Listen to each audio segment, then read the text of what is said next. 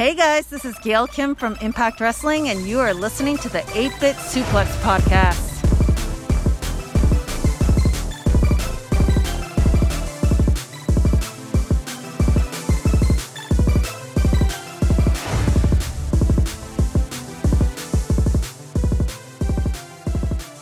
Hey everybody, thanks for tuning back in to another episode of 8-Bit Suplex. We got a real fun one for you on the ticket here today. Joining me always, of course, and introducing first before our special guest, Sandy Gaviria. Sandy, how are you? I'm good. How are you, Josh?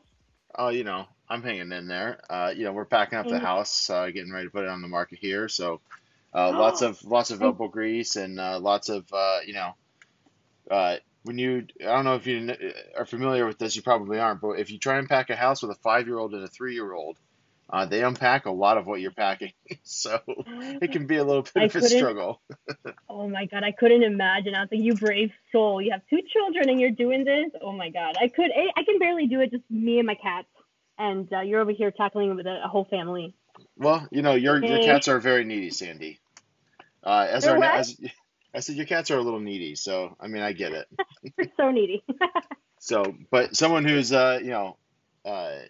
doesn't really care about your cats yet because he hasn't met them yet. I'm sure he'll meet them on this call, and that's our special guest, Mr. Floyd. How are you doing, Floyd? I am doing great. Thank you for having me this evening. I love any chance I get to talk because I like to do that. Floyd in the house. We are right there with you, of course. Floyd, as you guys, if you're tuning into this, Floyd is from All Things Elite here on the Social Suplex Podcast Network, which we are, of course, part of as well. Floyd, I had asked you originally just to kind of come in and do the video game spot, and I just kind of threw out there. I was like, hey, if you want to do the Impact, you can do the Impact as well, and here you are. So I got to ask you, how much TNA Impact have you watched in the past? So, okay. My Impact history is crazy. Like, when it first started, pay-per-views, I was pretty diehard. I've actually sent out a picture. I was at, like, episode 47 or something on that was in Nashville. I was in like the front row cheering everybody on. And I was pretty diehard for the first 3 or 4 years of Impact. Kind of faded away.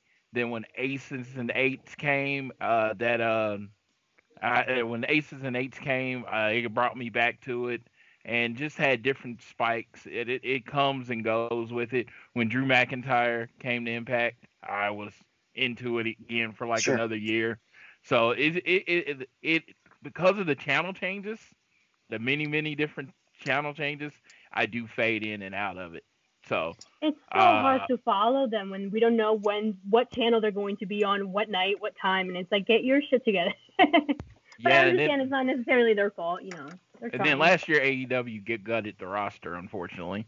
So literally I had been pretty consistent for up until then. They took all my favorite acts. I mean, two of my favorite tag teams are Proud and Powerful, or LAX at the time, and then the Lucha Bros, and then they were both gone, and then I love Brian Cage, and then he was gone. It was like literally they gutted the roster of the acts that I like. So I was like, damn, I didn't even know the Lucha Brothers were wrestling on Impact.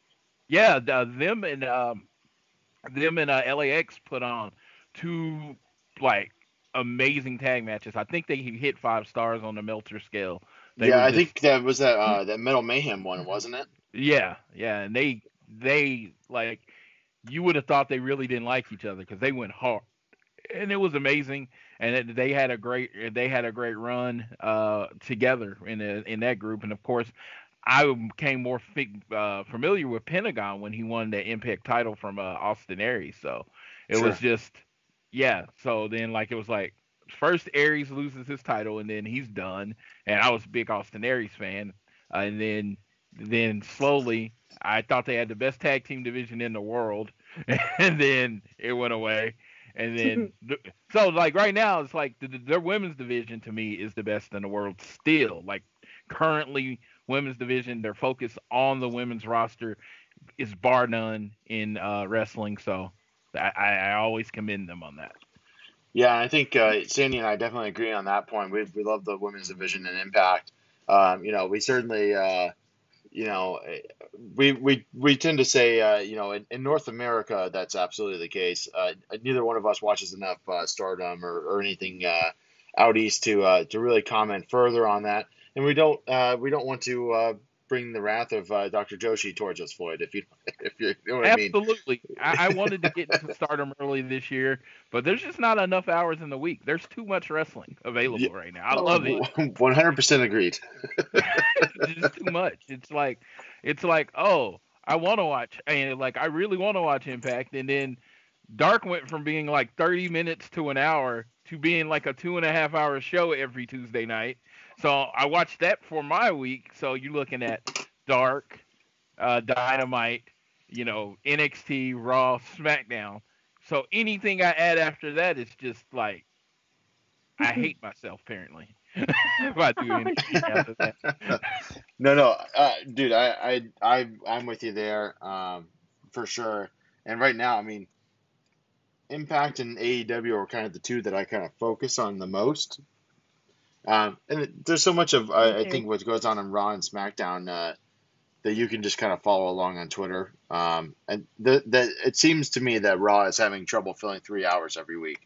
But I don't know. think anyone wants to sit down every week and watch 3 hours consecutive of wrestling. Even if AEW did, I don't think it can be done right. It'd be very difficult. Long. It's too much of a commitment every week to watch. It's almost half a work day. Like, no, I'll put it on the background. Right. I'll still do what I need to do. Listen, like if I see or hear something that's interesting happening, then I can focus on that for a good 5, 10, 15 minutes. But they cannot honestly believe people are sitting down for the full 3 hours watching and listening to everything. That's insane. Yeah. Back in the WCW time with Nitro, it was just like, you didn't have that many viewing options, but now with Netflix, Hulu, HBO Max, Disney Plus, nothing's going to keep your attention for that long. No. And funny that you mentioned Disney Plus, because I do want to give a shout out to Sasha Banks for a pretty good guest spot on The Mandalorian this week. Definitely check it out if you haven't seen it yet. Yeah, it was really fun. I won't spoil anything, but it was a shorter episode, but it was a pretty action-packed, awesome short episode. Dude, it was Sandy. We won't say anything further, but definitely go watch it. Don't you dare. But I will say that Sasha is in it a lot more than I thought she was going to be, and was pretty good. That's awesome. So, but with that, I think we can go ahead and get started here with this week's Impact. Let's do it. Excited. All right, Sandy, why don't you kick us off here with this opening match? Opening match. Let me pull up my notes. One second. Opening match on this week's Impact, which I may say was such a fun watch. I know we usually go over that in the end of the when we kind of finish talking about the matches, but I had such a blast watching it. It was go go go. There was no lulls. I didn't think there were any unnecessary segments or matches or moments. It flowed so well, and it kept my eyes glued to the show for the entire time, and I loved it. But we start out with Tenille and Madison against Nevaeh and Havoc, women's tag team match. This to me, it was there to tell a story, right? Last week we saw on the locker room talk, we kind of got what's the word? We got bamboozled into thinking that Tenille and Jordynne Grace were going to be tag team partners for the tournament coming up, and instead it was Madison Rayne and Tenille. And, the story here is that, hey, that was the wrong choice. It did not work. This match was here to tell the story that, Tenille and Madison just weren't clicking. They weren't trusting each other. Tenille was barely in there. She was just kind of letting Madison Rayne take everything, take the heat, not really caring too much. And ultimately, of course, Nevaeh and Havoc did get the win. It was a good match. I thought it definitely made Havoc and Nevaeh seem strong, working together as a team. Yeah. And then I like the story of the fallout between Madison and Tenille after just their first and last match to working as a tag team. Yeah, it's the old one and done. I've had a few of those in my life, as far as dates being unsuccessful.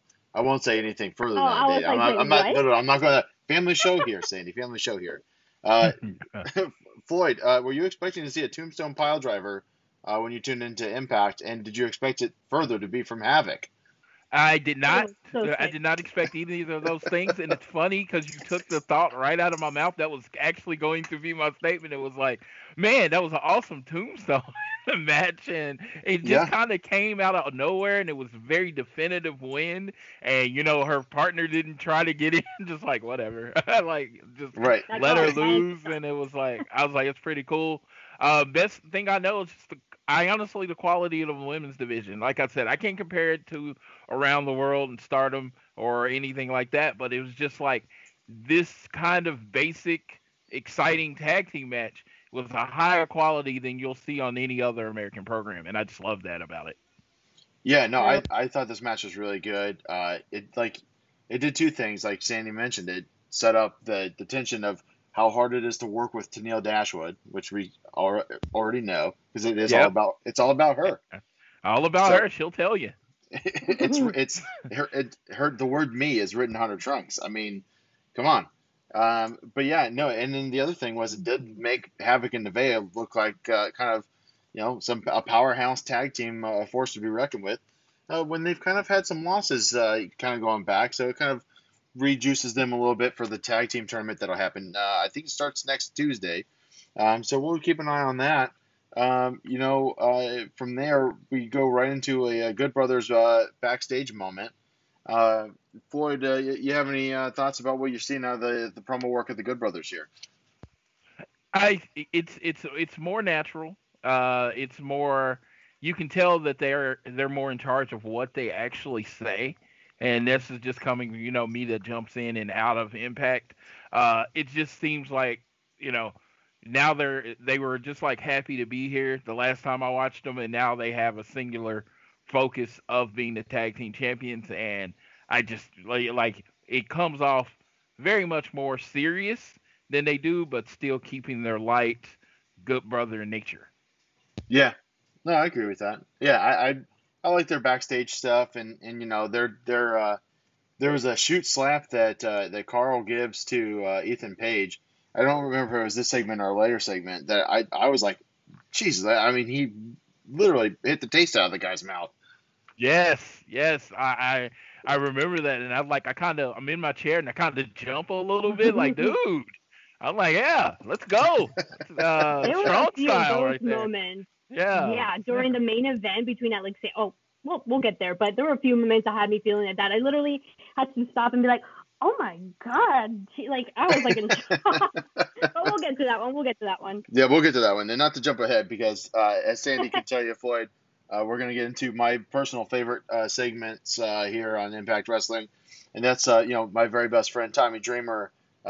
Floyd, it's an absolute fact that Tommy Dreamer sent me a Twitter message once, a DM on Twitter. Really? Yep. Out of the blue. I literally, I tweeted and I think I tagged him, and then he didn't reply to my tweet. He just decided to go poof right to the direct message because we're just good friends. That's just the way it is. That's awesome. Tommy Dreamer puts everyone over, so you're probably going to get signed soon. Well, I'll have to work with Josh number one on getting some wrestling lessons. Or or even Sandy's got a pretty good in with the Lethal Academy. Because I don't know if Floyd, I don't know if you were aware, but Sandy actually trains with Jay Lethal. Oh, that's awesome. How are you liking that? Floyd, I can't believe it. You have got to come to one of my matches. I've only had two. I'm no pro or anything, but you have to come check it out. Tampa Bay Pro Wrestling. Okay, well, the next time I'm in Tampa Bay, I will definitely do that. I was supposed to be there. Where are you? I'm in Oklahoma. Oh my God! We're bridging gaps here. We're just bringing people together. Yes. Right thing. This is awesome. But you know what the good thing is, though, Sandy, and I'll give you your plug here, is that Floyd can actually go onto the Fight TV app and search for Tampa Bay Pro Wrestling, and he can find both of your matches on there. I will go to the Fight TV app and watch the match. What a plug. What a man. And I will say this, too. Sandy has wrestled the two matches that she had were both people that appeared on the two major promotions. So, yes. So Sandy's Really? first match was against what's her name that's used in AEW? Is it Katarina? Catalina Perez. Catalina Yes. Perez. Okay. We know her as the Queen Pin, of course, locally. And then Sandy's second match was against Brandy Lauren. Oh, cool. Yes. Is that the one she's with Joey? Yeah, with Joey that- Janela. Mm-hmm. Yeah, okay. Thought so. Just You mean Twitter. Joey is with her? Right, You yes. know what? I was saying. I don't know how that works. You're right. But yeah, both girls graduates from Lethal's academy here in Tampa Bay, and man, I can't say anything bad about that man. He is one of the best coaches and best people I've ever met in my life. But yeah, that's our plug. Fight TV, Tampa Bay Pro Wrestling. Hopefully, Floyd, you can make it out to a match in Tampa sometime, maybe next year. There We're was getting about Mania here, right? Yeah, maybe I around was Mania supposed time. to be there for Mania. Yeah, I was supposed to be there and didn't work out. But for about a year of my wrestling life, Jay Lethal was my favorite wrestler. Like, I made sure I watched everything he was on. Yeah, I'll tell you this much. Fantastic. Seeing Jay Lethal on TV and then seeing him at a local rec center, it's kind of blows your mind, truthfully. Because I was at Sandy's debut match, and then Jay Lethal, I think, was in the main event that night. Is that right? Yep. With Snoop Strikes and who was the champion Frick. at the time? Right, yeah, Frick. Really good match. Definitely watch that whole card, Floyd, when you get the chance. Well, maybe not the whole card, but definitely Sandy the main event. I'm kidding. But back to my best friend and yours, Tommy Dreamer. He's donned the cap and the shawl. Is that a shawl? I don't know what the proper word is here, but he's dressed up as Sherlock Holmes. He's doing his investigating. We call these the Dreamer Files, Floyd. Tommy gets himself over as much as he gets anybody else over, and he definitely does a good job in these comedy spots, if you ask me.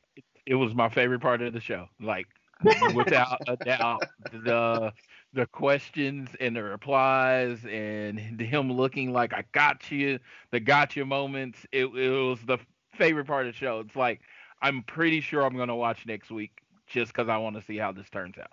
I did. That is awesome. That's great. Yeah, no, him, especially when we get to the later ones with Father John Mitchell, I thought it was just the back and forth there was just hilarious. I genuinely enjoy when professional wrestling takes a step back and doesn't take itself 100% serious all the time. Yeah, absolutely. That's the thing about Impact is they definitely present their own style of professional wrestling. You really can't compare them to anyone else because they do their thing, and then they stay in their lane, and they're like, okay, we're not trying to be this, we're not trying to be that. And with this whole segment, honestly, I don't think it works anywhere else. But they treat it, even though it's funny, they still treat it with seriousness. So there's an end game. So like I said, I came in not knowing a lot about it, and I'm like, by the end of the episode, I'm super intrigued and like, okay, I need to know who shot this guy. Right, that is such exactly. an awesome perspective from someone who's not regularly watching Impact like we are. That to see that this is an impactful segment and storyline. We actually, when we first started watching wrestling, where they were doing the Wrestle House comedy segments, that was my favorite part of the show, and I really wouldn't think it to be that way because I love New Japan. I love aggressive, hard hitting, hard style. Make it look more like a fight wrestling. So when I first started, I was like, what in the hell is this? And now it's become one of my favorite parts of Impact. It's really funny. And like you mentioned, it is true. They have a plan. They will execute the plan. They'll go through with it. So it's not just wasted time comedy for the sake of comedy. They have an end point, an end plan. Yeah, like I said, I'm genuinely excited to know what happens. I mean, it could be the biggest dud ever, but I won't feel like my time's wasted because I know that's where it was going from the beginning. There wasn't like a meeting 20 seconds before the show. Hey, okay, this guy did it now. Right, yeah. Exactly. Yeah. Scott D'Amore and Don Callis definitely knew who was doing it the whole time. They know who's done it, and everyone's operating that way. But I don't know any predictions at this point. it doesn't look like Father John Mitchell is the murderer or the attempted murderer. Yeah, I don't I'm think he would hide. I feel like Father John is he would like if he killed someone, he'd let everyone know that he did it. Yeah, and he does make the point that he wouldn't have wasted all that virginal blood, which is a phrase that is used far too often, in my opinion, on Impact. But here we are. but, but Sandy, you got any predictions? We're probably about halfway through Tommy's investigation, if I had to guess. Any ideas? No idea. No clue whatsoever. Yeah, I don't know, Floyd. What do you think? You think there's any maybe the old switcheroo, or maybe Tommy's the one who shot him? Maybe he shot himself. I don't know. My first thought when I saw the original segment was he shot himself somehow. Yeah, and that was my first thought. Like not knowing anything, I was like, it's gonna turn out he shot himself. But yeah, from the segments going forward, I've gotten a lot of laughs, but I haven't really narrowed it down to anyone yet. Yeah, me neither. And we'll see. He hasn't interrogated really Rosemary and Ty yet. And he, so listen. I trust that Tommy's going to be thorough. I trust that he's going to be fair. I trust that he's going to get down to the bottom of it. And that's what's going to keep me tuning in. Above and beyond, also having a podcast obligation. So. Pretty sure he's just gonna message you the answer before, so just don't spoil it. I won't. I promise. Yeah, I promise. No, that's a great point out of you, Floyd. Listen, Tommy and I, we trade ideas back and forth. Don't worry, I won't spoil anything. So the next match in this one, I was kind of looking forward to quite a bit here, but this one here is the X Division Championship match. Kind of interesting to have, and Impact will do this recently a lot, Floyd, where they'll just throw out their title matches anywhere in the card.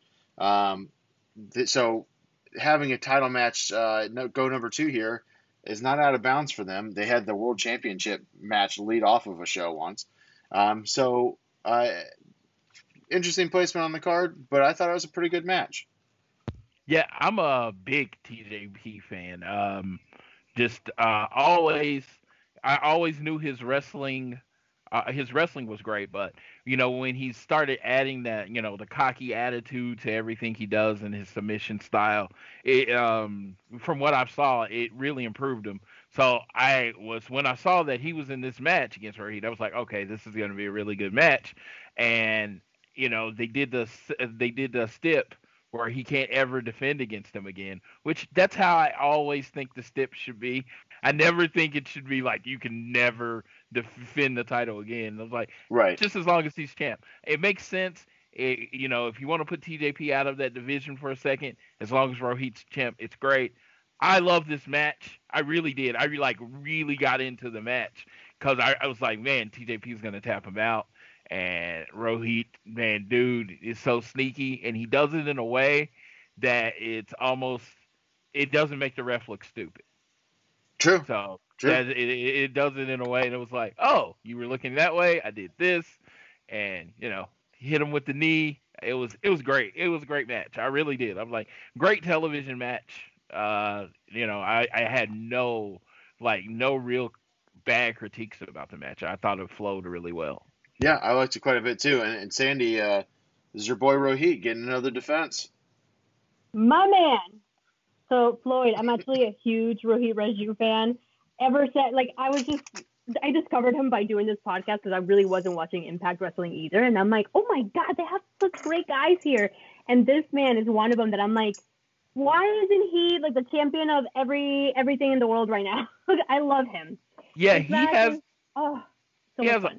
has a charisma that in everything that he does, that you believe everything that he does, and it's like even when he's on it, you want to look at him on the screen, and even when he's in the ring with TJP, and you're like, what is he gonna do next? So I can definitely see what you're talking about there. Hell yeah. And even as a despicable heel that's just doing sneaky shit right after the other, just back him, like every single match he's had as a champion, and even the way he won it, even the way he got the match to happen so that he was able to win the title was all sneaky manipulation, just typical heel perfect, just chef's kiss, heel perfection, right? Yeah. And even though, you know, he does a good job of that character, I feel like it's so hard to hate him. Like, I hate him as a heel, but man, just his work, knowing him, what he has to do to get people to dislike him, I'm like, I am completely in love with him. He's probably the best, probably current chicken shit heel that I can think of, and right at least on MJF. TV, right? I mean, yeah, but MJF is also a little bit more of a powerhouse, a little bit more of a, with the exception of using the ring, when he doesn't do that, he's a little bit more of a strength-based wrestler and can really overpower guys, and he just kind of cheats unnecessarily just to cheat. But I feel like Rohit really sells that he kind of has to do it. Has to, yep. So by hook or by crook, right? So yeah, definitely. So really good match. I enjoyed it quite a bit as well. And I thought too, like after the low blow, that Shining Wizard was pretty awesome. I mean, he hit that thing pretty flush. Looked great. Both guys are awesome. I mean, it just is what it is. But moving on from that, we get to move into one of my least favorite storylines currently in Impact, and we do try to keep it positive, so I'll keep my comments, kind of minimal here. But the wad of cash that was stolen from Hernandez by Fallah Bahh to pay for Johnny Bravo's wedding, that Fallah Bahh decided to keep, is now been stolen by Kiera Hogan and Tasha Steelz. And I just kind of am ready for them to just kind of wrap up this wad of money story. You know what? I was feeling like that at first. Because first of all, okay, we came into doing this podcast and getting really into Impact when Hernandez had it. He was just doing the arm wrestling thing for the money, I guess, right? And then somehow it's kind of possessed Fallah by like the ring from the Lord of the Rings, how Gollum was like, my precious. I feel like that's kind of what he's doing now. He keeps holding it and just like rubbing it. It's like, oh my gosh, it's still here. It gives me power. It gives me energy. And now it's been stolen. I'm actually kind of intrigued by the, like, my interest completely dipped. And I was like, okay, let's get it over with. Now it's peaking again. Now that it's been stolen by Kiera Hogan and Tasha Steelz. And the way they did it too was so comical to me. I was watching that whole segment. I was like, oh my God, what are they doing? For a moment, I didn't even realize that Tasha was stealing the wad of money. And I was like, oh, no. And then now my interest is peaked again. So if I ever need to steal a wad of cash from Sandy, I just need someone else to distract her and have her look the other way. That's what I got out of that. Well, I thank you both because you gave me color on a segment I had no clue what was going on. Oh my God! Yeah, you were probably like, "What the hell?" I don't even know what they're doing, and I was like, Floyd, okay. this is like, I mean, this wad of cash has been part of storylines going back almost all the way to Slammiversary. Wow. Yeah, so this is like a really long threaded storyline because originally. Heath had stolen the wad of cash from Hernandez to pay for more commercials to air during Impact for his campaign #HeathForImpact. So and of course he decided to charge up his credit cards because he figured he'd use the cash later, and then of course he winds up getting the cash stolen, and then so on and so forth. It's literally, I mean, we're going on like 2.5 months of this wad of cash being a storyline. Okay, I was going to say Lord of the Rings. It's just been traveling all over. Everyone wants it. It's been stolen. It's been searched for. It's given Fallah weirdness and powers and something. I don't know. One thing I can say just from the initial, I am very much a fan of Kiera Hogan on the mic. Yes, she is. I haven't seen her in months, but her talk is just so much more confident and charismatic, and you could hear the deception in her voice, but I didn't know what they were doing. I didn't know I didn't know what was going on. So when you said you missed it, I'm like, yeah, I missed it too. I have no idea what happened in this episode. So okay, wad of cash. Okay, cool. All right. So, now we know. Now you're up to date.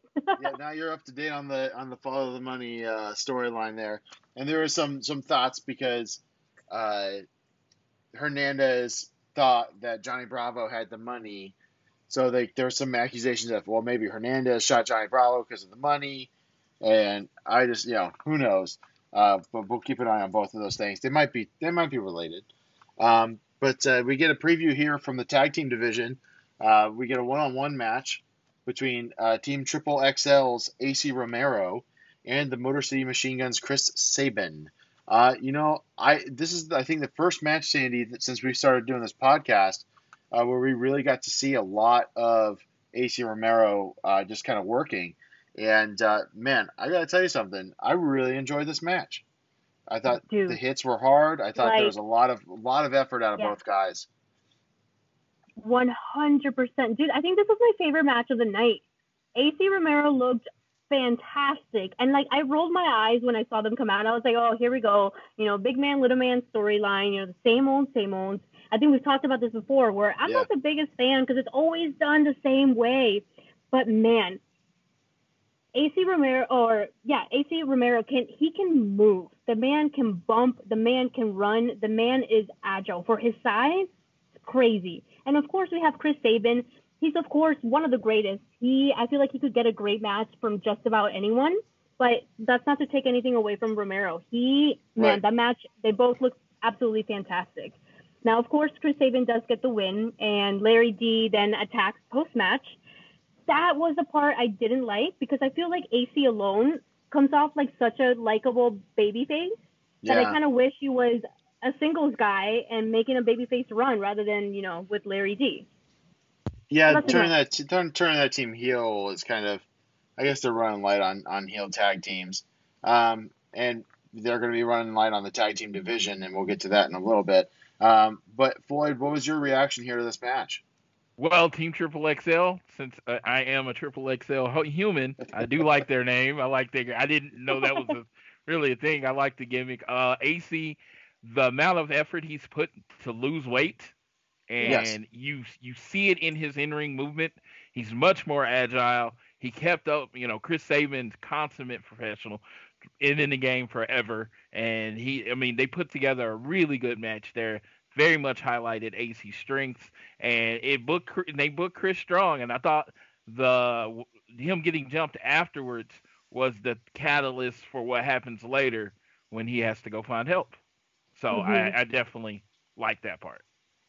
Yep, lots of consistency when it comes to the programming and Impact. They follow through, and then things make sense. Unlike the Big E, where sometimes just things happen for no reason, or they do happen and it's just why you're just left confused. Like exactly like you said, Floyd. This kind of sets up Chris Sabin. It's like, hey, I keep getting attacked. Now I'm alone.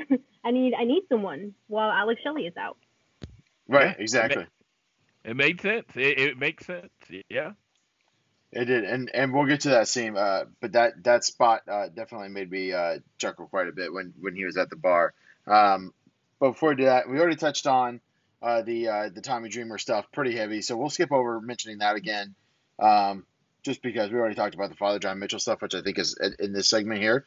And we also have Chris Bay backstage talking to Sami Callihan about. Gosh, I'm so sorry to interrupt. Yes, what did I miss? But the Rascals departing Impact. The Treehouse segment. Oh, did I miss that? Oh my gosh, yes. We have to talk about it. I didn't write that down. Excuse me. Yeah, I guess I forgot to write that down. The Treehouse segment. You're sad, I understand. I am sad. And this was a talk in our group chat a little bit the other day. But yeah, the Rascals, all three of them, leaving Impact Wrestling after next Tuesday. Really sad. A real big staple of the tag team division here. Trey Miguel's been a staple of the X division. We've talked about on this podcast before that anytime you need someone to just go and do a match, you could just send out the Rascals, or you could send out Trey Miguel, or anytime you needed someone to go and have a good match, those guys are all there. I think the word on the street is they're going to be going to the Big E. But not necessarily where I would like to see them. I would prefer to see them in a tag division that, actually values tag team wrestling like Impact did and like AEW does. But yeah, Sandy, you're a big Dez fan. Sad day? I was super sad, especially seeing all three of them go. You can definitely see these guys being top stars as a trio, as a tag team, no matter what variation you do, as single stars. I mean, they deserve to be somewhere that's going to give them that audience and that big paycheck. Right. This is all still a job. We want to do what we love for a living, and you got to go where you get the pay eventually. And these guys are still young. They got to get that exposure out there. So if they are going to WWE, congratulations. I can see Dez being the champion of everything in there. Man, I'm sad. This is a huge loss for Impact. But on the positive side, like we keep it positive here, the way they're doing the departure, absolutely beautiful. It's not negative. It's not just like, good luck on your future endeavors. It's not just bye or no explanation. They're leaving with their tree house being evicted, which I thought was so cute. That Dez didn't know what convicted and evicted the difference was. They're in their tree house, which is their staple. They're leaving together. They're doing a big blow off, hopefully. I think we actually will see that next week. And it's really sad, but I love the way they're going about it. Yeah, I was gonna say, when people leave Impact, they do it in the most creative ways, and the fact that in this case, this team that has literally been there and they've gotten their fan base, but they take a lot of losses, unfortunately, and I don't think they've ever won the tag belts there. They correct? Have not. Yeah, no, so it's like. They've done, they have been a staple of Impact for the last couple of years, and Fresh Prince of Midair is like the best name ever. Like the best name ever. And so it's very cool that they're giving them, they're giving them a match, and then they're going to, highlight themselves on the way out. I do wish them the best in WWE. I always wish everyone the best in WWE. I hope their experiences are different than any, other people's that I've seen. I just like, but, I look at them and I'm like, okay, little guys, probably not going to get pushed, but hey, you know what? Get paid. Nothing wrong with getting paid. And they're still young enough to, after they get paid, if they want to, go elsewhere, that, they can still have long careers where they get maybe more pushed in it. But I do wish them the best in the WWE. I got a funny Zachary Wentz. Well, not funny Zachary Wentz. Interesting Zachary Wentz. He actually used my CBS account to watch Cleveland Browns football. Interesting. Yes, because it was about a year ago. He was in an area. He was out of state, and he couldn't. They didn't have the Cleveland Browns game locally. And I have NFL Sunday ticket, so I have access to every game. So sure. I gave him my. He couldn't watch the local game because you have to have CBS All Access. I sent him my creds on Twitter so he could watch it. That's pretty awesome. that is pretty great. And you're so generous. I when I say I don't want them to go to WWE, it's merely just a selfish, what matches I want to see kind of thing. But now that I'm thinking about it, if they wind up going to NXT first, which they probably will, you could see the Rascals and Undisputed Era. You could see the Rascals and Oney Lorcan and Danny Burch. So, maybe Mustache Mountain at some point. So Fantasmo De Legado or Dale, I don't know how to say their name. Yeah, because, they have a 3-man small person trio. That would be great, with Trey or Dez going after the 205 Live title. Yeah. Right. So, they're going to kill it everywhere. I'm so happy. We'll see what happens. I mentioned this in the group chat. It's interesting that Wentz is going to WWE just because his wife had such a horrible time there. But listen, he's at a different spot in his career, I think, than she was at the time. So, and she's at Impact now. So it's kind of interesting to kind of see how they kind of are flip-flopping places there. But yeah, certainly, wish the best of the Rascals, and we'll get to talk about them on this podcast at least one more time next week. which we'll go ahead and just say is it's going to be Desmond Wentz versus Trey Miguel and Rich Swann, which I thought was a pretty cool, pretty good match to go out on next week. But before we get there, we do have Chris Bey backstage collaborating with Sami Callihan. And then we have a match between Chris Bey and Eddie Edwards. I thought this was a pretty good match. Chris Bey does a lot of the choreographed stuff. So if you like those really good choreographed spots that really showcase athleticism, Chris Bey is your type of guy. Eventually leads to Eddie Edwards kind of dodging an attack and then kind of counter pinning him, which I thought was an interesting way to finish that match. And of course, we get a post-match confrontation. Really kind of, it was there. It was a match. It was pretty good work. And then I thought it kind of ended abruptly, and then it was kind of strange after that. Yeah, I didn't know what was going on. I'm watching it, and I was like, the match ends, and then they got Ken Shamrock coming out to attack people, and then you had Chris Bey hitting everyone with the chair, and then they're kind of standing there, and I'm like, are they a group? I'm like, so Sami Callihan and Ken Shamrock have been kind of buddy for a while, going back to Slammiversary, and then the introduction of Chris Bey to that to make that trio, and then to have Rich come out and save Eddie, but only momentarily, and then to have the Rascals come out and clean house. I don't know what else to say about it, really. I don't know. Sandy, you got anything to add there? No, it was there. I like the fact that, the Rascals came out for the win, because later on we do see Rich Swann, being thankful and congratulating them. And then, of course, saying his goodbyes. And then that's how we get, their matchup or their send-off. So that ties in together nicely. But, yeah, we don't know exactly what happened, what Sami Callihan had said to Chris Bey while he was trying to finesse the finesser. So we don't know what kind of deal they made there. That we don't know exactly. I'm sure we'll get to find out, why Chris Bey has decided to build this alliance with Sami Callihan. But right now there's a lot of questions, and it was just save after save after save. Rich Swann for the save, Ken for the save. They're best friends, and just lots of moving parts, lots going on. But I think we'll get to understand more about this story later on. Yeah, we do have a turning point match that we'll preview with Rich Swann and Sami Callihan, so that may be, just all to lead us to that. But it was nonetheless a little messy, but that's all right. Yeah. And then after that, we see backstage, Tennille Dashwood tries to get Caleb with a K to ask Jordynne Grace to be her tag partner. And of course, Jordynne Grace says that Tennille can ask herself. And then so she does after some prodding, and then Jordynne says, "Okay, listen, you get a shot to earn me as a tag partner, essentially at Turning Point."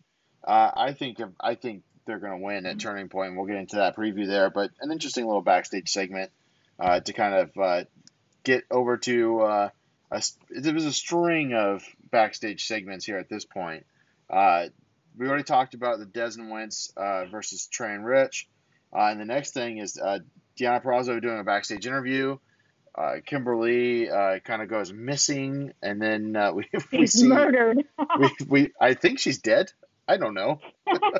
Yeah. It very much seems like she got murdered. Yes. Where's Tommy Dreamer investigating that one? I gotta send him a message. I think he's too scared. I think he's too scared of Sue to investigate that one. And it was pretty obvious who did it. It wasn't like she was lying. That's true. Yeah, it's an open and shut case. Open and shut case. No need to waste Tommy's time on that. I get it, right?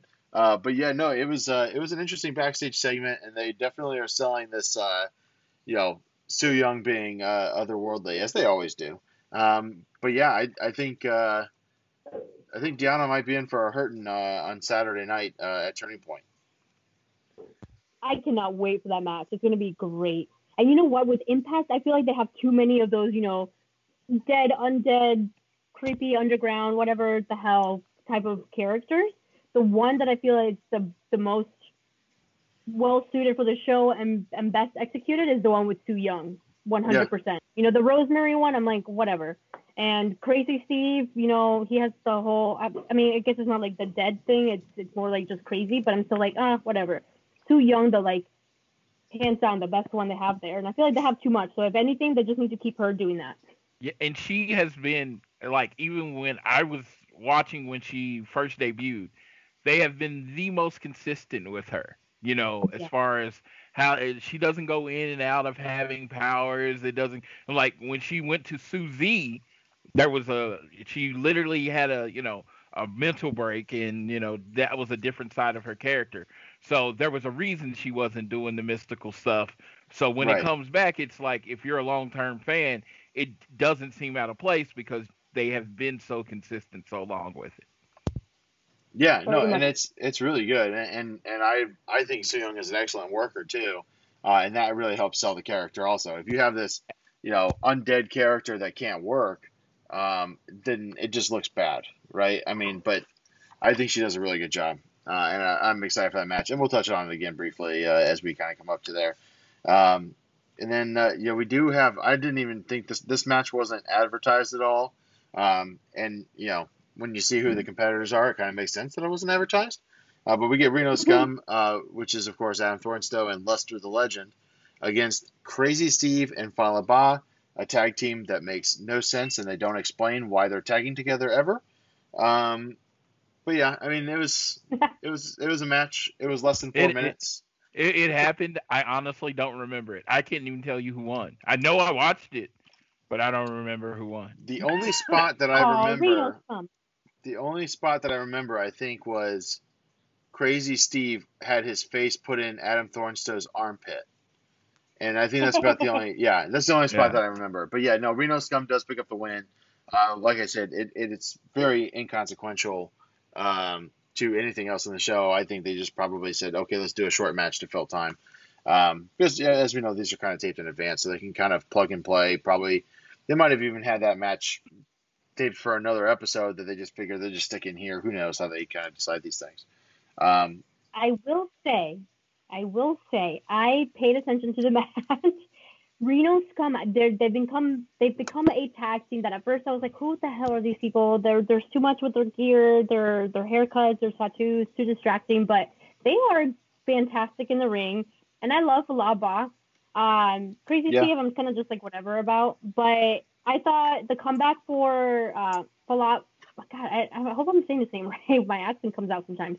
I thought his comeback was fantastic. He's just in the ring doing the freaking the palm strikes, which is what he does. So he looks like a freaking anime character almost to me.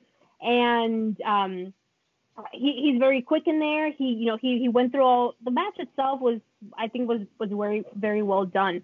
And of course we do see Reno Scum with the win after I think this is their finishing move. I didn't get the name of it. It looked brutal. So the buffer guy, I don't even know their names either. He goes behind him and kind of locks the legs of Fallah while he's on his belly in the ring. And the other guy comes in from the second or the top rope and just kind of dives in onto the shoulder and the arm of Fallah. And I was like, oh my God, that looked brutal. Like, if he didn't let go of the arm in time, I feel like that could really cause some damage. So I was actually like kind of scared by that move, but I thought that was a brutal win, and I thought the comeback was amazing too. So I actually liked it. All right, hey, listen, if you like it, you like it. Yeah. I mean, I don't remember much of it. I like Reno Scum's work when they just get in there and start working. They do definitely have that 80s punk rock CBGB vibe, like they got their thigh high Doc Martens on the weekends and they're going to punk shows. Is kind of what it feels like. And especially with Lester's cheetah print mohawk buzzed hair deal going on, which my 5-year-old is a huge fan of. He thinks that guy looks so cool, which is we'll have to talk about that, about how he can't go to school looking like that. But yeah, no, it happens. They can work, and I feel like they always give it their all. It doesn't matter like who they're facing, how short or long the matches, where in the car they are. These are great workers. Hopefully they're able to kind of advance and progress more and be able to show their work with some better opponents down the road within the tag division. They've been around a long time, so I mean. Oh shit, that's right. Yeah, so who knows? To me, they're so new.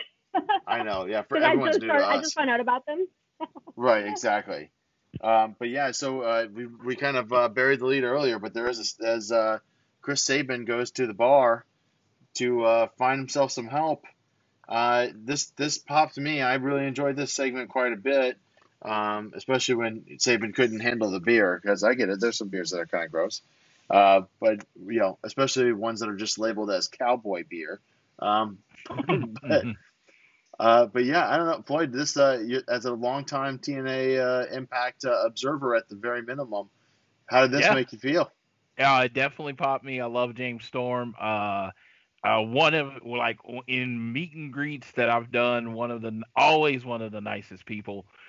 Even in non meet and greet situations where you're just kind of in the same place, he just is always happy and nice. So I love James Storm with that part of him. And then as far as his work, 8-second ride, all the different moves he's done. I just loved it. America's Most Wanted, Beer Money. Even when he was basically like a knockoff Bray Wyatt, I've always enjoyed his character, so I am looking forward to it. And he's shredded to a million pieces. So I mean, he's put in so much work as he gotten older to even get more in shape. I imagine he can't drink as much beer as it comes off as he drinks and look like he does. Probably, I think you're probably right there. But I mean, he was most recently doing work in NWA, and I believe his contract ran out, if I'm not mistaken. Is that right, Floyd? I believe it did, because they dropped the NWA tag belts at the last taping. To, I guess it was Sandow, the guy that Sandow and Kratos. So yeah, okay. I believe his contract's up. Well, a few NWA contracts have ended in the last month or so, and you've seen a lot of moving around there. Yeah, and we might see another one show up here at some point. That's Allison Kay. Of course, she did make an AEW debut over the weekend as well. So we'll keep an eye on where she goes. Maybe she comes into Impact. Pinky's up.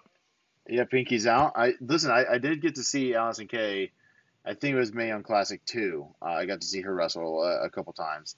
And I've always been a fan of anything I've seen her. And listen, if Impact wants to replenish some of those people leaving, NWA's roster is going to get more and more available. So keep an eye on where those people go for sure. Absolutely. Looking forward to it. So Sandy, why don't you get us into this main event here? I have to briefly mention a wild moose sighting before we get to this match. True.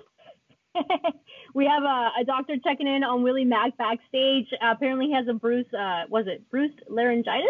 Larynx. Larynx. What the hell was wrong with me? And right after being cleared, like I said, I literally yelled this out loud. I was at home watching this by myself. I was like, a wild moose appears. I've been playing way too much Pokemon Go. So yeah. It was really quick. It was Willie Mack pretty much said no and said, "I will see you at Turning Point." And then the camera just kind of zooms in on Moose with his creepy smile. Now he's still wearing his suit. I'm glad he's kind of doing this crazy kind of like EC3 was doing. EC3 totally got in the mind of Moose, and now he's doing this whole different persona of controlling his own narrative. And I'm excited for this one at Turning Point. But you'll do the preview for us. And then, of course, we have the main event that we mentioned earlier. We have Josh Alexander. He comes out with Ethan Page, and he will be up against Carl Anderson, who, of course, comes out to with Luke Gallows, the big LG. And, yeah, this match was hectic, hard-hitting. This is the one where earlier I mentioned there was a right hand from Alexander directly followed by a clothesline by Anderson. My jaw dropped. That right hook from Josh to Carl was directly in the freaking jaw, and I don't know how this man didn't get knocked out because it was brutal. And then immediately just, oh my God, I was watching this just like, ooh, they were gonna like get into a shoot fight here, but no, it looked fantastic. What did you guys think? I loved how physical the match was. Carl Anderson he's one of those people when in New Japan, when I first started watching New Japan, which wasn't that long ago, but he was there. He was one of the people that caught my eye and how physical and how crisp everything he did was. And then the Walking Weapon is pretty much kind of in the same mold. They are very much people that can execute in wrestling and make it look as physical as possible. So I really dug this match. It very much rang strong style to me. I enjoyed this match a lot. Same, Okay. and you know, in true championship preview form, of course, it breaks down at the end. Um, these guys are going to beat the absolute piss out of each other at Turning Point, and I'm very excited for that match. But yeah, I'm so no, excited. really good main event to close out the night. Nice, crisp, free, fast moving episode here. Um, Looking forward to next week's episode where we start to do the Knockouts Tag Team Titles Tournament. And then, of course, also the Rascals and Rich Swann doing their little match there. But before that, we got to get to Turning Point, which, if you're listening to this day of the release, it will be tonight on Fight TV or on Impact Plus. So we'll just kind of do a quick rundown. We'll do quick predictions, and then we'll get on with the rest of the show. But first match here on the card, and this is one that was announced, I believe, on Impact's website, is Chris Sabin and James Storm are going to kick this thing off against Team Triple XL. So Nice. I'm excited to see this one right off the bat. We'll see how the chemistry between Sabin and Storm looks. I expect this one probably go 8 to 10 minutes and be a real hard hitting affair. Especially after Sabin gave AC those 3 enziguris in a row to get him down for the pin. But yeah, no, I'm excited for this one. But I'm gonna say Team Triple XL picks up the win here. Floyd, what do you think? I gotta go with my boy James Storm. Yeah, someone's gonna take a last call. It's just you bring him in. I wouldn't say just that nostalgia. You don't want him to lose. Right. So I think you give James Storm the win, and maybe Chris Sabin and him get attacked after the match, and to continue it going forward. Okay. Sandy, what do you think? I agree with you there. I feel like they can't have James Storm come in and then immediately losing, unless maybe it's by some, they take him out somehow, and then he comes back with a vengeance, and now you have a feud between those two, which would be great for Team. Is it double or triple XL? Why did I already blank out? Triple XL. Triple XL. Triple XL. And then that's great that they'll have a storyline that feels a little bit more impactful, no pun intended, and more meaningful in their tag team run. So I feel like the longer this goes, the better it will be for them. Yeah. So I don't know. We'll see. We will see. And this is leads us to another match that was announced on Impact.com. This is, of course, Mr. Boston himself, Eddie Edwards, taking on Daivari. Now, Daivari made a return in the Kali Shark Gauntlet match at Bound for Glory, and so we'll now see him in one-on-one action with Eddie Edwards, which is kind of interesting because we haven't seen Daivari at all since Bound for Glory. But it should be an interesting match. I'm going to say Eddie Edwards picks up the win, just because they haven't even had Daivari on TV yet. Yeah, this just seems like a enhancement match in essence. So yeah. Boston Knee Party, match over. Agreed. Yeah, that was an easy one for us. Three for three. We do have a Defeat Rohit challenge promised. I don't know who is going to answer the call. We do know that TJP, of course, cannot answer the call. But outside of that, who knows? We'll have to see. But I think no matter what, well, she's in the match already. Dang it. So I don't think she. Yeah, well, she could work overtime. But I think either way, I think Rohit's walking away from Turning Point with the X Division Championship. Absolutely. Hell yes, my man. So the aforementioned Jordynne Grace teams up with Tenille Dashwood in Tenille Dashwood's quote-unquote tryout match. And they're going to take on a pretty tough team here in Rosemary and Taya. I think that because they need to lead to the tag team tournaments here, I think Tenille and Jordynne pick up the win. Yeah, I mean, I don't see it going the other way. It wouldn't make a lot of sense going, them losing. So I'd see maybe we get some kind of distraction with Tommy Dreamer maybe trying to interview Rosemary during the middle of her match. and costing her the match. I'm just kind of spitballing here. I'm not an expert. Well, I will say this: it That would does be interesting. in the match description. It does say, meanwhile, Rosemary and Ty Valkyrie look to tune up for the tournament, while the shooting of Johnny Bravo weighs heavily on their minds. So you might be onto something there, Floyd. Yeah. There you go. Just a guess, man. I was about to say, if I was right, I wouldn't even pat myself on the back because I was just kind of throwing something out there. Sandy, are you going to go make it 3 for 3 here that you think Tennille and Jordan pick up the win? Yes, sir. All right, moving forward, unless you got anything else to add there, Sandy. Oh, no.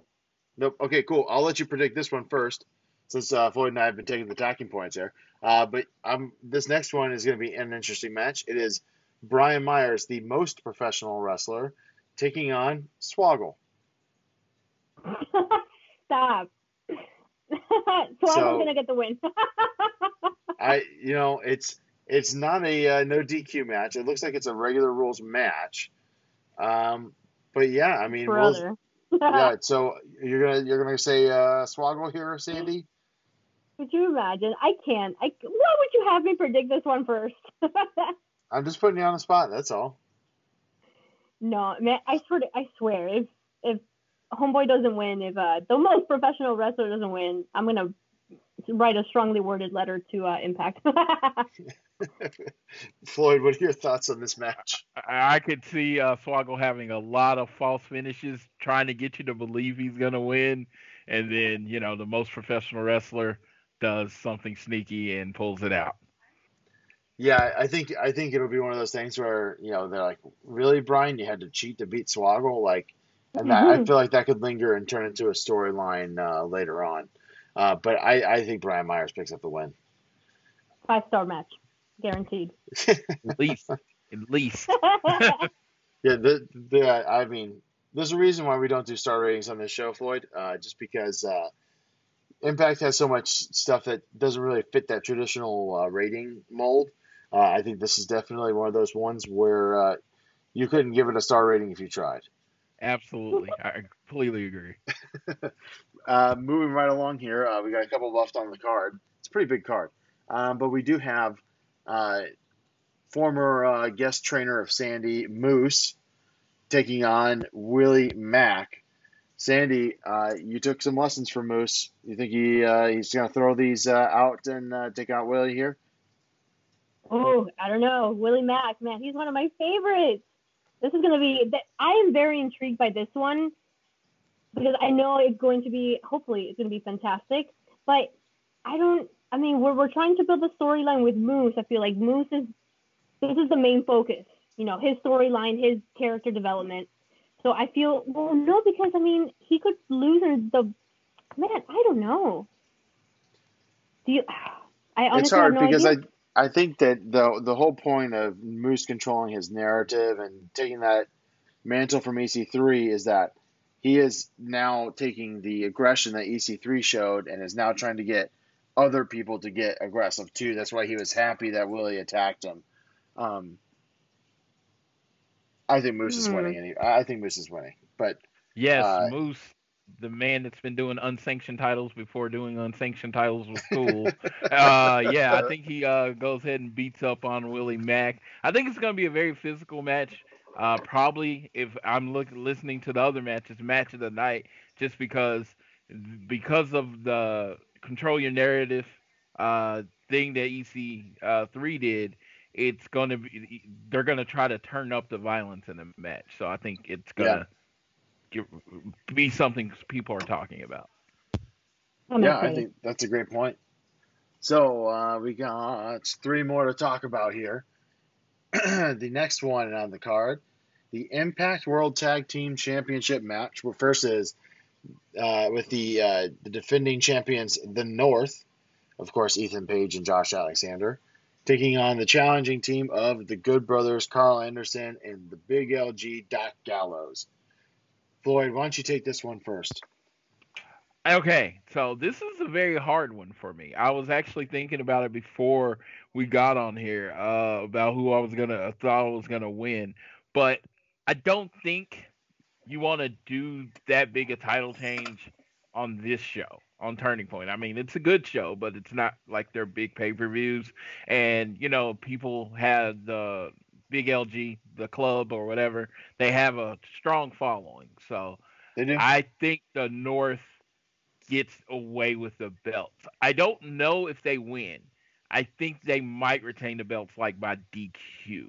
I don't think it's going to be a clean win either way. I think that's a pretty good call there. Sandy, what do you think? I was just fed asparagus. And I think the North is keeping those titles. It is too soon to take it off of them. They are fantastic. I love Ethan Page.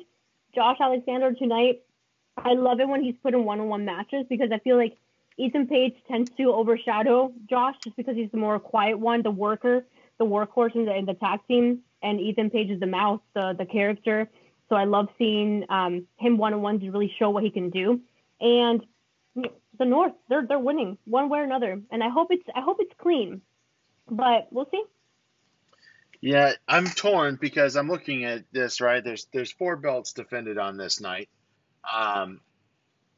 If I'm trying to pick one that could change, I think this is probably the one that would. But I mean, they haven't. I don't believe the Good Brothers have lost a team against team regular tag match yet since being in Impact. So, man, it's tough. I'm gonna break the mold. And I'm gonna say Good Brothers. Just to throw that out there.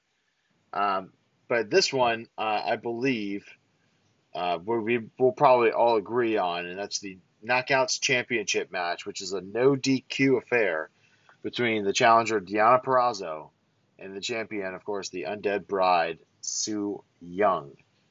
I'm going to go out, and I'm just going to get us started here. Su Yung in a no DQ match, she wins it going away. I don't see how, it's tailor-made for Su Young's character to just do whatever the heck she wants. And she also killed Kimber Lee, so Deonna won't have help on the outside. So that's where I'm at. Murder. Yeah, I mean, that's one way to even out the playing field, murder the other person's help, Su Yung, yeah, I don't see, with that I don't see her losing this match. I think it'll be a very good match, which, her and Deonna put on an amazing match when the title switched hands. So yeah, I'm looking forward to this being just as good. Oh, yes, 100% agreed. And, it's interesting, though, because we get to see how this storyline is going to play out, especially being, that Kylie Rae's out of the picture. And I really feel like they were going to put the title on her at Bound for Glory. So now it's like, oh, shit. Okay, well, plans change. Now they've had to, who knows what they did, either plan out ahead of time now that they knew Kylie Rae wasn't going to be in the picture, or if they're kind of just going week by week. I know they do tapings, but it was still a lot on them to put on the spot and say, hey, what is the direction that we want to go now? Because that person that we thought was going to be here is no longer here. So it's interesting. I thought they've done a great job with it, and I'm excited for this match. But yeah, I think Su Yung retains for sure. Yeah, I agree. It's just, it doesn't feel like it feels like this was what was going to happen just with Kylie Rae, not Su Yung. And so just because it's Su Yung now going forward with it, I think you can run a lot of that same storyline kind of stuff. And I'm interested to see, because this is Deonna Purrazzo's rematch clause match. I'm interested to see if Su Yung does win, who comes into the picture next. But this leads us to our main event. Unbelievably, Sami Callihan in another Impact World Championship title match. This time, of course, challenging Rich Swann, who did defeat Eric Young at Bound for Glory. This will be a good match, I think, in the ring. I hope the shenanigans will be kept to a minimum. But knowing Sami, he's at one point going to take out his cell phone and probably turn off the lights. And then Ken Shamrock will probably appear. But yeah, I think Rich Swann, he overcame Eric Young. I think he'll be able to overcome Sami Callihan here. The fact that Ken Shamrock is a part of a main event angle in 2020 is just wow. It's wow, and the fact that he looks like he does as far as being in shape, he probably has the best physique of anybody in Impact, and that's not saying people in Impact don't have a great physique. It's just he's genetic freak. But I'm looking at this match, and of course, you got to look how you're building Rich Swann as your champion. He's not going to lose his first defense, and Sami Callihan, very good utility player. I always have to commend him when people talk about the best people in Impact. He's always there. He's always involved, and he's always willing to put people over. So definitely think Rich Swann is going to win this one. Yep, I agree. And it may set up this match may set up his next challenger, whether that be Chris Bay. Ken Shamrock might challenge him at some point. Who knows, right? This is a year in Impact Wrestling where we saw Rob Van Dam challenge Eddie Edwards for the championship on a TV taping. So anything can happen in Impact. We'll keep our eyes on what happens here with this. But yeah, I mean that's the card. I think it's going to be a pretty great show. I'm looking forward to watching it. So is this on like Fight TV, or how do you watch it? It is on Fight TV through your Impact Plus membership or on Impact Plus. Okay. Yeah. So it's pretty easy to watch either way. I will say that the last special show they did, and I can't remember the name of it right now, Victory Road. Victory Road had some technical problems at the front of it. That the opening match, the kind of pre-show match, didn't really broadcast properly. So I'm hoping that they have that ironed out ahead of time. Although they had some technical issues at Bound for Glory as well. So, hopefully everything with their setup is fixed, because that can be a kind of a drag. Yeah, you want to talk about things that'll stop your product from growing, technical issues. People hate that. Oh, yeah. You have to have it together, and during this time and time in the world, you have to have that stuff together. You don't have fan noise helping you out with your little dead spots and different things like that. You really got to pay attention to that. But yeah, so fingers crossed. I'm looking forward to it. We're less than 24 hours away at recording. The show will be over by this time tomorrow. So I'm ready for it. But to switch gears a little bit here, this was a pretty big week in video games as the next generation of consoles is here. The long-awaited Xbox Series X, of course, being shipped out with a companion system, the Xbox Series S, and then the PS5 and the PS5 Digital Edition are now, well, I shouldn't say now hitting shelves. They are off of shelves already. Very hard to find, very sold out. But Floyd, you were able to procure a Series X and a PS5 regular edition. Is that correct? Correct. Yeah, I got lucky. Both through Walmart. They announced that their times were a few weeks ago when they were doing the pre-orders, or a month ago or whatever. They did hey, this is what time it started. I was somehow able to add to cart and pay for it, unlike other people. The PS5 is mine. I am been a diehard Sony guy my whole life. I've gotten day one editions of 2, 3, 4, and now 5. And and then the Xbox I bought for my friend because I missed her 40th birthday. Yeah, we had a conversation, and she was like, I don't even want my birthday acknowledged. Blah, blah. She was like, I don't want to acknowledge. So I was like, okay. So I didn't acknowledge it. I'm a big birthday guy. So it really hurt me. It's like not acknowledging and ignored me. And then she was like, why didn't, she's like, people were giving her gifts. And I was like, I thought you didn't want me to acknowledge it. She's like, yeah, I didn't want you to say anything, but I wanted you to buy me a gift. I was like, oh, what? To me, not acknowledging is not acknowledging. I'm like, I didn't acknowledge it. I didn't. Right. Just pretend you're not 40, right? That's exactly. That's what it sure. meant. So I didn't do anything. So I was like, I have to go big to make up for it. So I got her Xbox house, so yeah, we got to power it on, and she loaded up the Sims on it and played it for a while. Uh, Controller's nice to hold in your hand. I'm not a like I said, I'm not a traditionally an Xbox guy, but of course it looked beautiful. She sent me pictures, and she just because I asked her about it because she was like. Have a little synopsis of each one, and she was like, the graphics are great. She thinks they were upgraded from Xbox 360. She likes how the controller feels in her hand.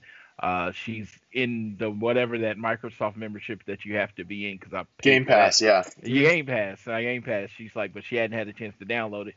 The thing about me and her, unfortunately, we both work like 80 hours a week.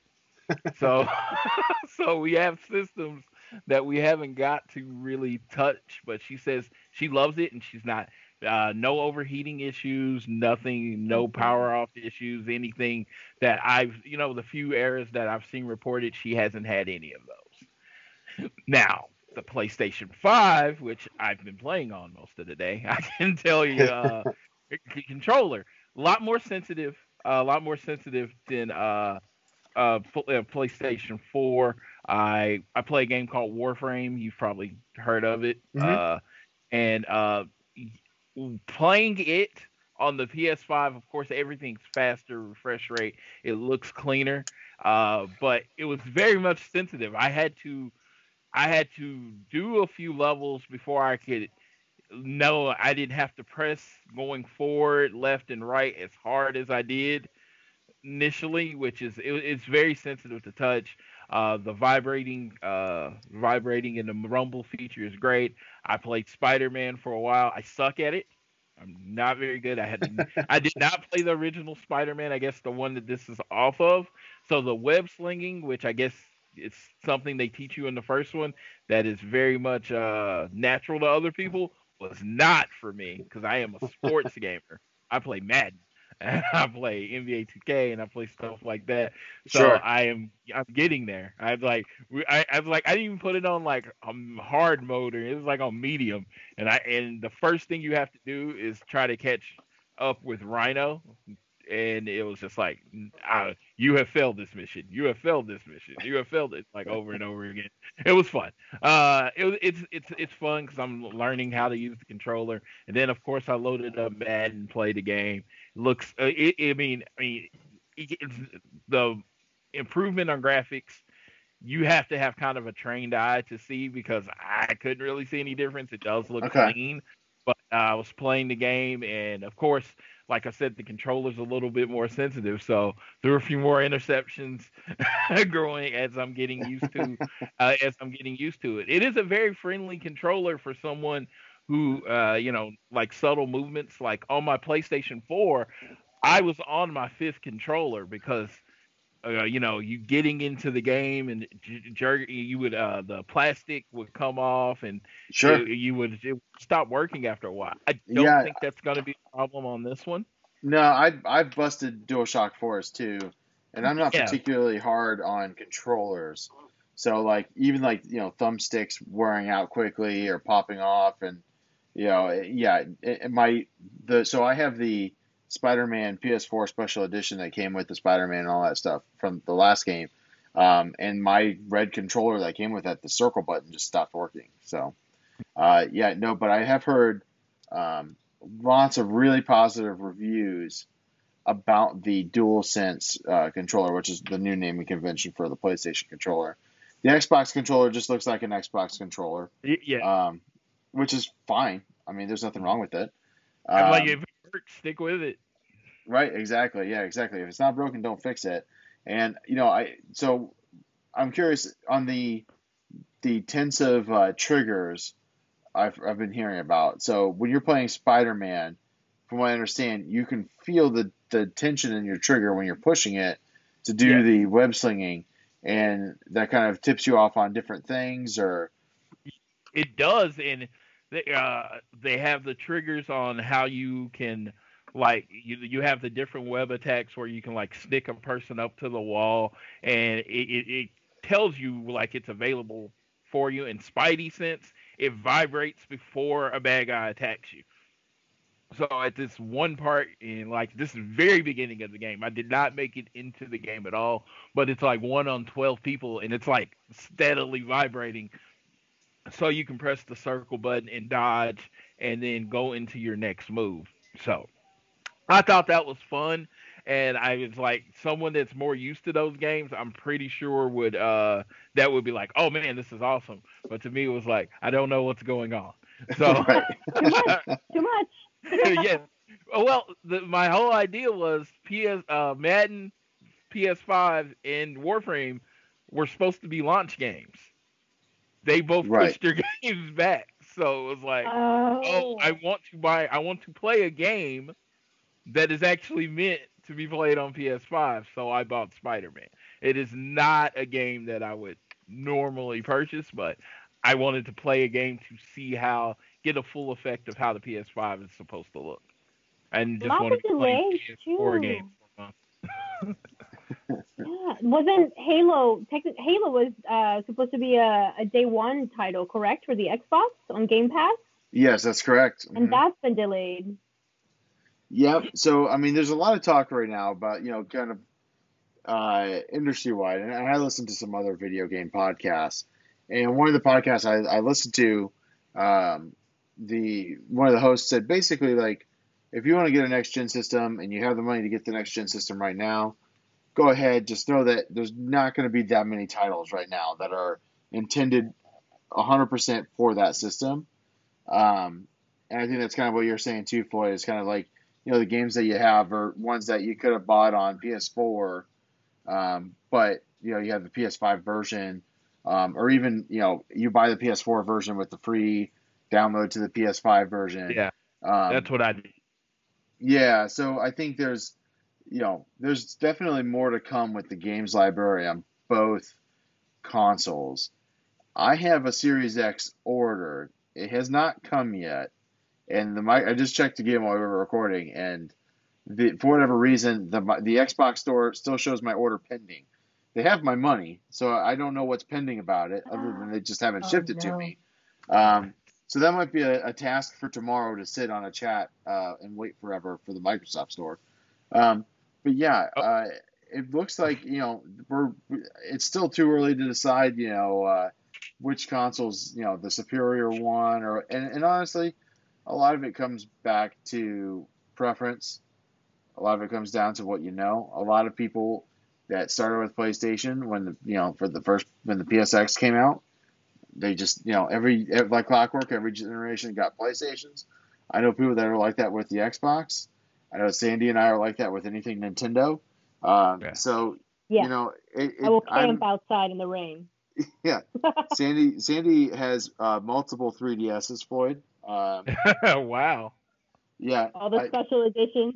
I had to have them all. I gotta. Yeah. Hey, listen, we all have our different things. We all have our different obsessions. But yeah, I'm not a very big handheld gamer anymore myself. Although I will say, one of my favorite games of all time is Pokemon Red and Blue, which of course came out on the original Game Boy way, way, way back in the day. But yeah, I mean, we'll see what happens with the consoles. We do know that what is going to be on these consoles, Floyd and Sandy, is that we are going to have our first announced wrestling game on the next gen console was announced this Tuesday, and it's going to be AEW getting their announcement out first about a next gen wrestling game.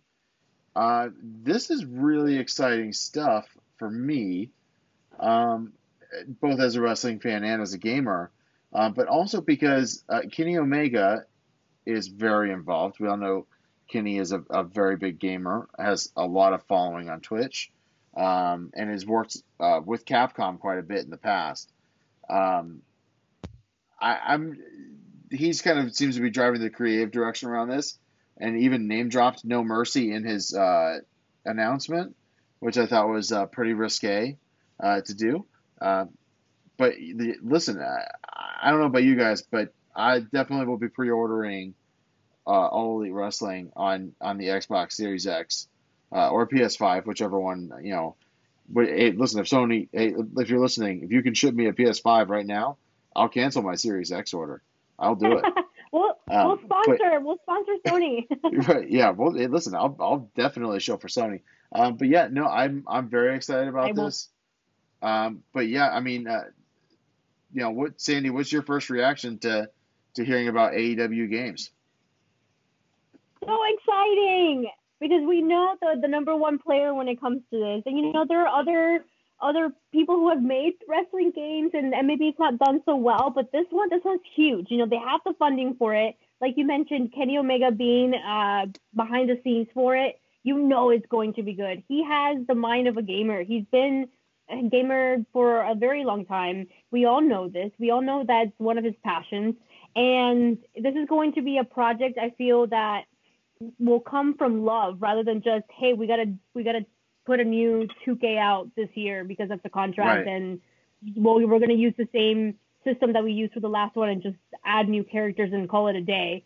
Like, it's not going to be that. It's going to show passion and caring, and it's gonna be fun. I can't wait. I maybe will not play it on the new systems because money, and also I like to wait a little while. When I do upgrade my systems, I'm one of those bargain hunters. Maybe I can get like a refurbished one. That's what I did with my Xbox One, to be fair. Sure. I will not be getting a PS5 because I'm at war with Sony, have been for many, many years. And yeah, I can't wait. It's going to be so much fun. This was, like one of the biggest pieces of news of the week for me. I love wrestling games. Like I've played them all.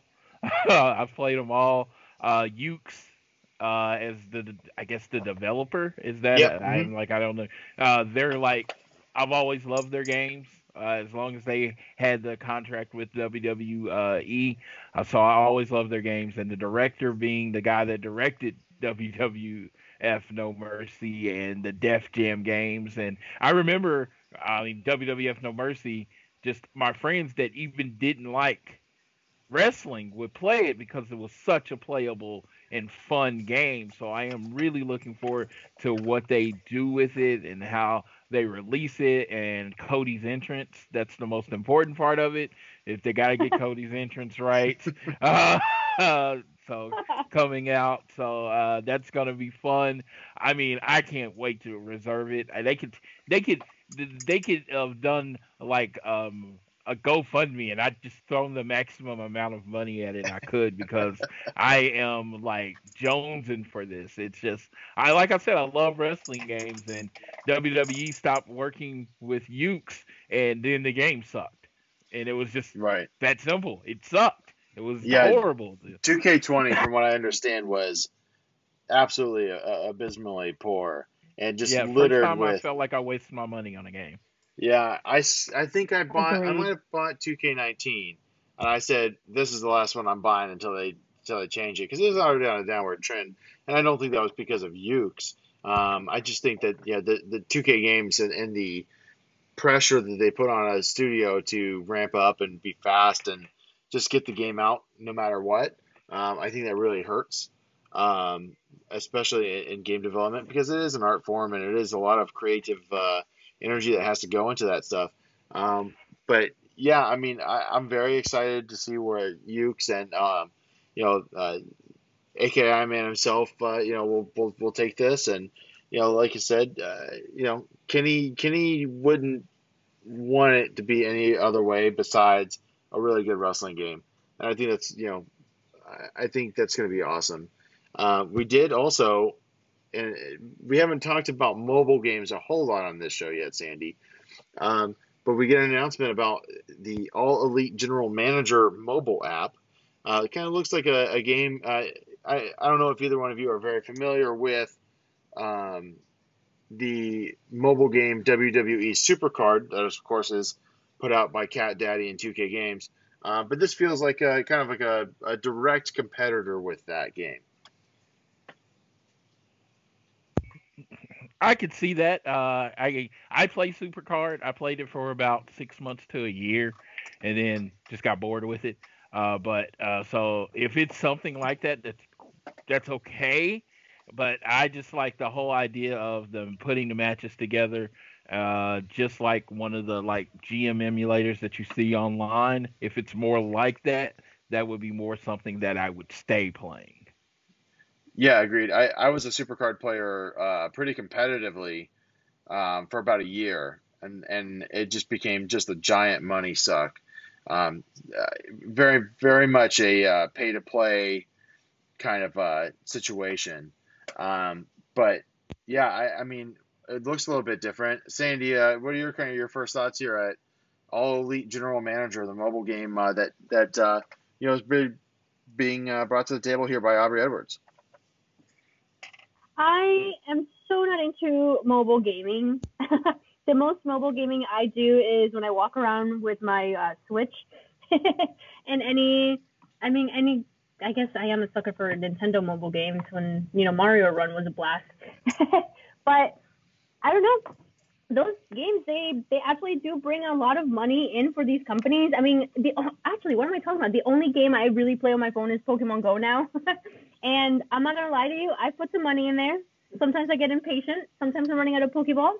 It's easy entertainment, and I'm kind of my whole point in them announcing these two mobile games and the wrestling and the actual next gen and current gen wrestling game that they're going to be releasing is that they are committed. A lot of people were doubtful of AEW. It's like they're not going to last a year. They're okay. They'll do the year, but then they're going to. It's not going to work. It's done. They're pursuing every single avenue, and gaming is a huge aspect to get new fans, maybe to solidify the current fan base.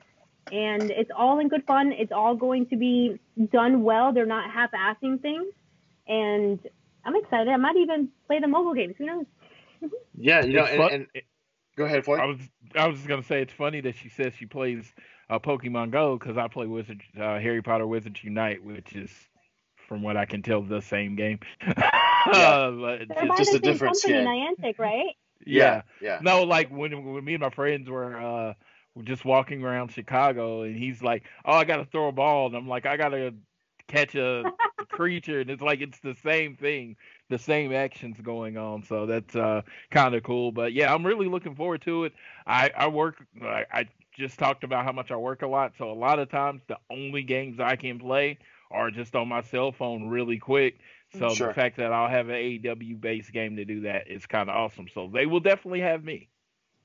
Yeah, no, I'll definitely start playing it. And I think both of you made great points about how when you put out a really good video game, you definitely can bring in new audience to your product and bring more viewers.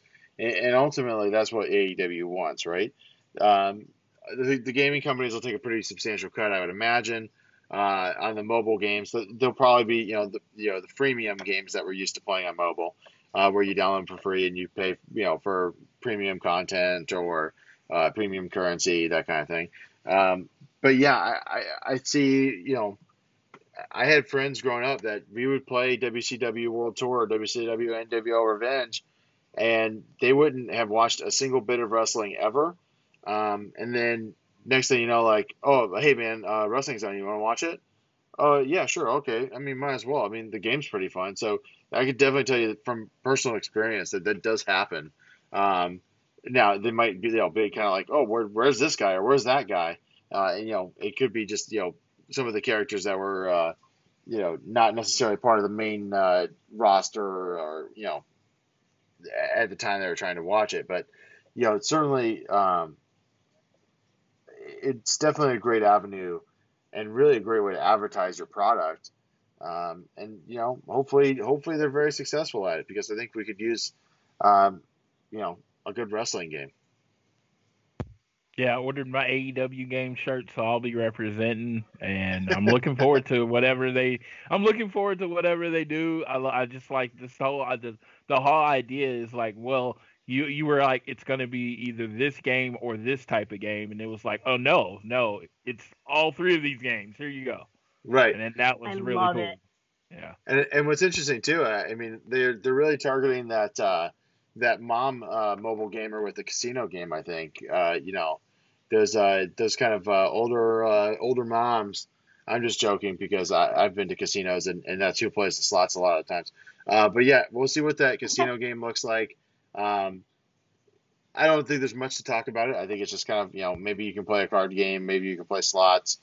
There's mobile games that are just you pull slots, and I don't understand them at all because you're not winning anything tangible. You're just literally pulling a slot machine. So those games don't speak to me. But they're definitely popular. They're always in the top 50 list. So hey, listen, if you can get AEW to be on a top 50 list with a casino game, do it. I mean, Yeah, and go ahead. I have a Black and Jack app that I play on my phone in between different times. So I was just hoping with the casino that it has different games other than slots. Right. Because if it's just slots, it'll probably be me downloading so they get the download and then never touching it again. Right. Agreed. Yeah, absolutely. Maybe I'll throw them a rating and a comment. But yeah, I mean, I don't think they didn't really show anything of that game yet. That one I think is, I think it's sooner to release than the other two, based on what Cody was saying. But it's like we want something you can play now, and I'm like, okay, so I start looking for it, and they're like, well, we didn't mean now.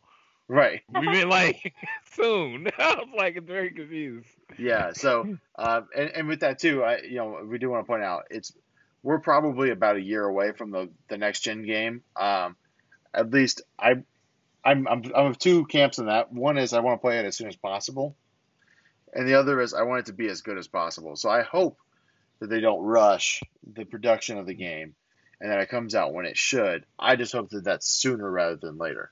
Absolutely, I completely agree. I want it to be right. I'd rather if we have to wait longer than I want to wait, that's fine. Just be right. Don't come out and be buggy and all those things that drive people away from games. Yeah. Be the final product that you want it to be. And this will be huge. Like I feel like this is definitely something that needs to have an impact. So it can't be one of those half-assed games. It can't be buggy. It can't be disappointing. There's lots of high expectations, especially when you compare it to those games that we grew up on from the Fed. So it's going to be a big release for them. They have to do it right. And like you guys said, definitely, hopefully they take their time. They are able to not rush it. We do want it soon, but it's like, to me, this kind of brings me back to Breath of the Wild, that big Zelda title that we were expecting for the Wii U when it came out, and then it got delayed and delayed and delayed, and that eventually turned into what we got with Breath of the Wild, because that one was delayed and delayed. And it is one of the most beautiful games I've ever played, and had all the 10-star ratings in the world, and it was so worth the wait. And I feel like that's what take all the time they need.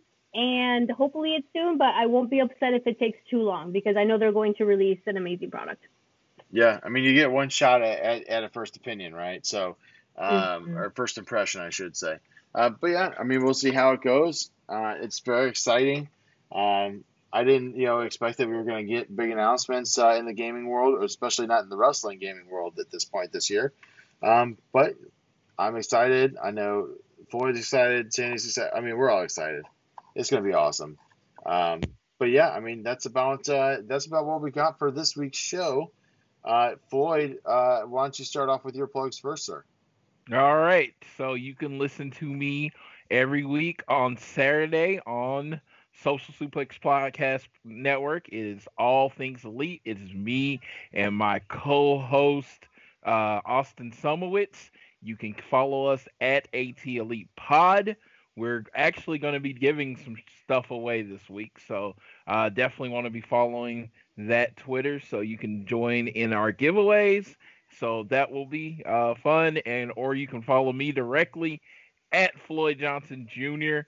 I just talk about random crap. You will find a lot of sports for Kansas City Chiefs.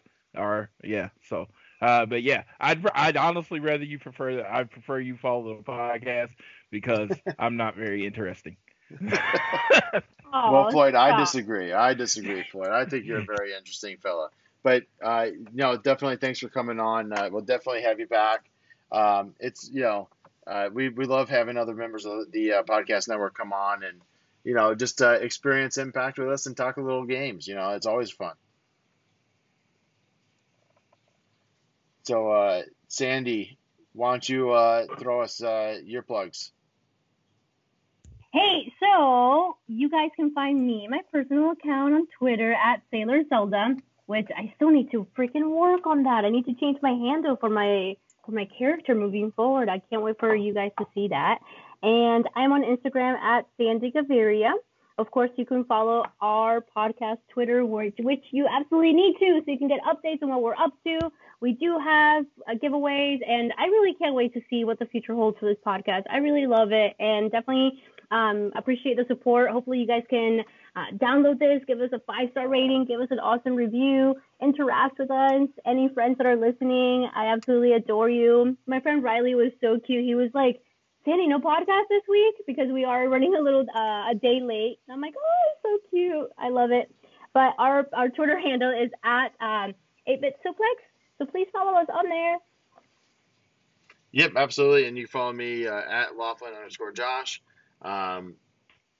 which, I don't know why my full last name is not in my Twitter handle.